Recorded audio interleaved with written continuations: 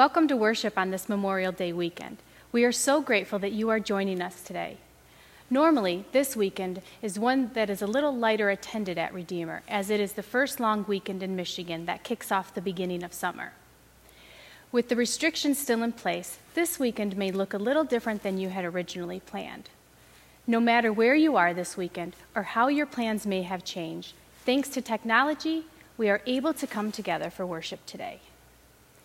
I am Tammy Bowman, Director of Middle School Ministry, and I have the pleasure of speaking with you today. It is a bit weird, as Rod has mentioned before, to be speaking to an empty worship space and having to remember to make eye contact with the camera instead of with people in the audience. So I will do my best. I have had a little practice with recording student videos in the gym over the past 2 months, so I am glad for that unexpected training. Before I get started with today's message, I wanted to remind you of a few resources we have available for you online to continue your learning at home. We have the message notes, we have the life group study guide, and you can check out the next steps. Now, I know some of you might be thinking that you're not part of a life group or your life group isn't currently meeting. That's okay. Whoever you're watching the video with today, whether it's yourself, a spouse, or your children, after the message, I encourage you to pull up the message notes and the next steps and discuss these things at home with your family. Last week, Pastor Rod finished a 5-week series on the Apostles' Creed.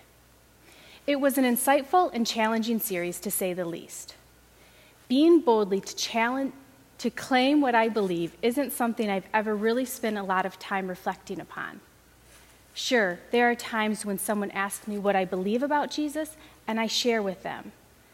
But to boldly state and claim my belief in God, the Father, the Son, and the Holy Spirit isn't something I just put out for everyone I speak with.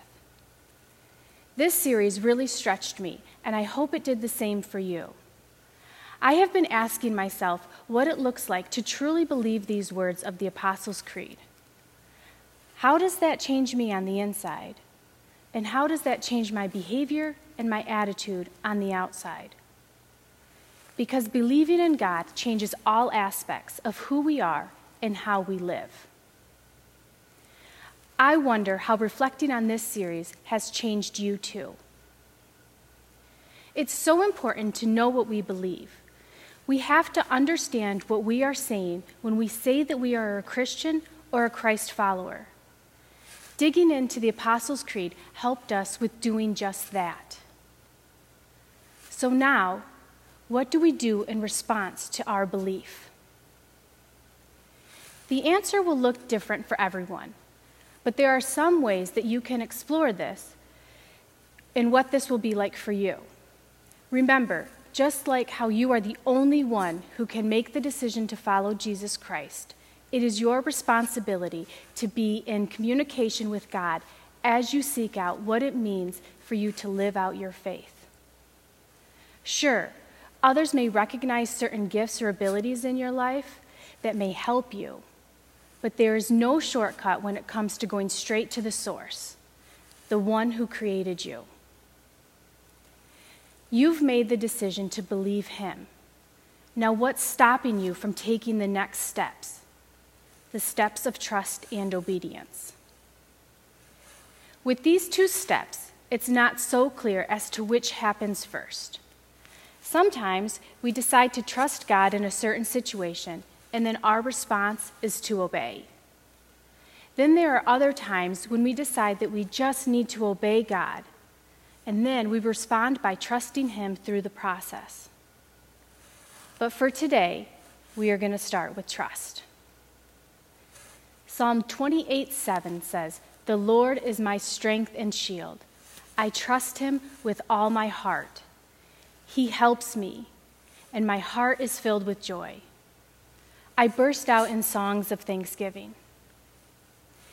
David wrote these words as a part of a prayer when he was surrounded by trouble. It reminds us that God is the only real source of safety. We often run to God when we are experiencing difficulties, but David sought out God's guidance every day, so when hard times came his way, he was already in God's presence, and so he was prepared. We too can seek out God anytime, not just during the difficult times. David understood that spending time with God would help him to trust God in all situations. The definition of trust is to place one's confidence in. So naturally, we have to place our trust in something or someone. Where do we find our trust? Or what place do we place our confidence in? For some, it might be our jobs, our marriages, families, our relationships, our finances, our health, the government, or our own abilities. But if we place our trust in these kind of things, what happens when they break or they fail us? We are reminded in Hebrews 13, 5-9, don't love money. Be satisfied with what you have. For God has said, I will never fail you. I will never abandon you. So we can say with confidence, the Lord is my helper. So I will have no fear. What can mere people do to me? Remember your leaders who taught you the word of God. Think of all the good that has come from their lives and follow the example of their faith. Jesus Christ is the same yesterday, today, and forever. So do not be attracted by strange new ideas. Your strength comes from God's grace. Author Meg Bucher tells us that God commands our confident trust in Him. In a world that encourages us to believe in ourselves and to achieve all we deserve and desire, it is paramount to understand who and whose we are. When we take the next step of placing our trust in God, we have the confidence of knowing that it is unbreakable and it will never go away. The second step that we can take is to obey. Obedience isn't an easy thing to do. People really struggle with submitting to authority and following orders. Just take a look around at this state and country, at people who are choosing every day whether or not they want to obey and follow the rules in regards to stay home, stay safe restrictions and other COVID-19 regulations. People do not like being told what to do. We like to think and make decisions for ourselves. The obedience that God calls us to is very different from what we might think. People often think of obedience as a way for God to control people that somehow ultimately means that all Christians think the same. And since we live in a very expressive and individualistic society, these two things do not seem to align very well with each other. Being obedient to God does not mean we are controlled by God. Those are two very different things. God gives us free will, and that's why Adam and Eve were able to make the choice to disobey God in the garden. And we have been able to sin and disobey God ever since. If He wanted to control us, we wouldn't have the choices we do. But with this freedom to choose, we have the freedom to choose Him. And we have the freedom to declare that He is God. When we make this declaration of faith, we are given the gift of salvation. And this gift includes many things, such as forgiveness, repentance, eternal life, a personal relationship with Jesus, and the power of the Holy Spirit. All of these are incredible gifts, and I could spend a lot of time discussing each one. But for now, I'm going to focus on the gift of the Holy Spirit. Remember, this is crucial to the Christian faith. And as Rod mentioned last week, the Holy Spirit brings God to us so we can bring God to others. The river flows from us to others. A genuine believer in Christ is never self-centered. And obedience flows from this also. In Philippians 2:12-13, we read, "Dear friends, you always followed my instructions when I was with you. And now that I am away, it is even more important. Work hard to show the results of your salvation, obeying God with deep reverence and fear. For God is working in you, giving you the desire and the power to do what pleases Him. When we are filled with the Spirit, we work along with it to be obedient to God's will. We are not perfect at this. We mess up all the time, but we are forgiven, and with God's help, we can try to align with His will again. This process is called sanctification.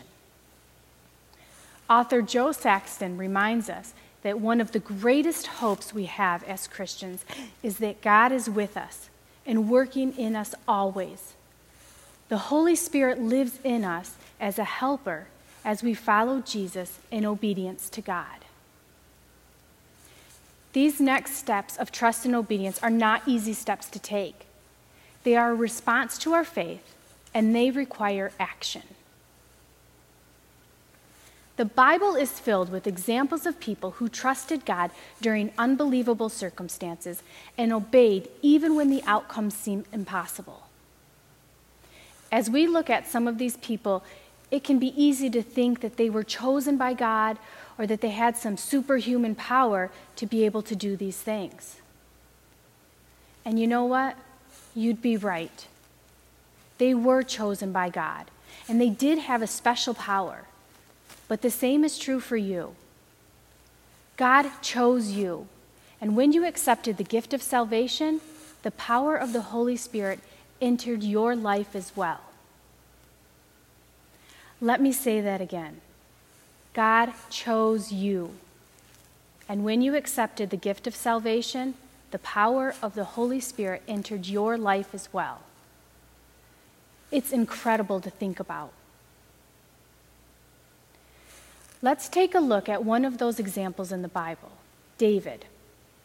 David was anointed at a young age, and he grew to become a great king of Israel. And although it appears as though everything was just handed to him, that's not the case at all. David had to trust and obey God, and just like us, sometimes he did this very well, and sometimes he wasn't so good at it. Saul was the first king of Israel, but Saul's disobedience led to God rejecting him as king. In 1 Samuel 12, we are introduced to David. Samuel was sent to the house of Jesse to anoint the next king of Israel. Jesse had 8 sons, and 7 of the sons passed by Samuel, and all 7 were not chosen by God. But there was one other son, the youngest son, who was out tending the sheep.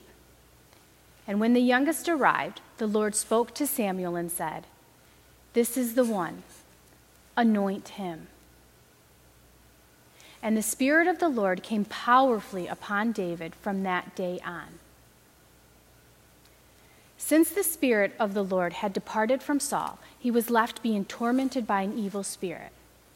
And he requested for one of his attendants to find a good musician to come and play the harp, to help calm him down and make him feel better. His servant answered, "One of Jesse's sons from Bethlehem is a talented harp player. Not only that, he is a brave warrior, a man of war, and has good judgment. He is also a fine-looking man, and the Lord is with him." This son was David, and he went to King Saul, and he began serving him. And Saul was very pleased with him. David's reputation preceded him. He was known for being a talented musician, a brave warrior, a man of war, and having good judgment. In fact, the New King James translation says that he was prudent in speech. Others also knew by watching David that the Lord was with him. But David didn't just one day possess all these remarkable gifts. They took years to develop. David had a passion for music, and he practiced. He played to become a talented musician. He worked at being a good, strong, protective shepherd. And he had to learn to develop good judgment. And while learning and developing all these skills, he stayed committed to God, and people noticed. David's strong faith and obedience led him to the king's palace and to the battlegrounds. Listen to the words David spoke to King Saul about fighting Goliath. "Don't worry about the Philistine. I'll go fight him." "Don't be ridiculous," Saul replied. "There's no way you can fight this Philistine and possibly win. You are only a boy, and he's been a man of war since his youth." But David persisted. "I have been taking care of my father's sheep and goats, and when a lion or a bear comes to steal a lamb from the flock, I go after it with a club, and I rescue the lamb from its mouth. And if the animal turns on me, I catch it by the jaw and I club it to death. I have done this to both lions and bears, and I'll do it to this Philistine. For he has defied the armies of the living God." And this is how David ends his statement in verse 37. "The Lord who rescued me from the claws of the lion and the bear will rescue me from this Philistine." David had complete trust in God. A few years later, we read the words that David spoke to Goliath just before killing him. "You come to me with a sword and spear and javelin, but I come to you in the name of the Lord of heaven's army, the God of the armies of Israel, who you have defied." And with no armor, just 5 smooth stones and a slingshot, David killed the giant Goliath. David's obedience and trust in God led him to do incredible things. He was obedient to God, and that was reflected in his obedience in many different situations that he was placed in. He was obedient long before he ever had that stone in his hand. His obedience led him to be prepared to face that giant. And his trust came long before he stood face to face with Goliath. He learned to trust God long ago when he was out protecting his sheep and goats and had to fight the lions and bears. He continued to trust and obey God throughout his life and during his reign as king. And even when he made mistakes, he was willing to be honest about them. And still to this day, he is known as a man after God's own heart and the greatest king of Israel. We can learn so much from this time in David's life. It reminds us to take a closer look at how we spend our time.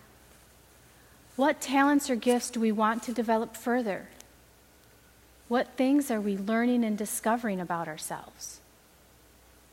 What skills are we developing? And how is God using this time right now to help prepare us for what is next? We've been living in this time of uncertainty with COVID-19 for a couple months now.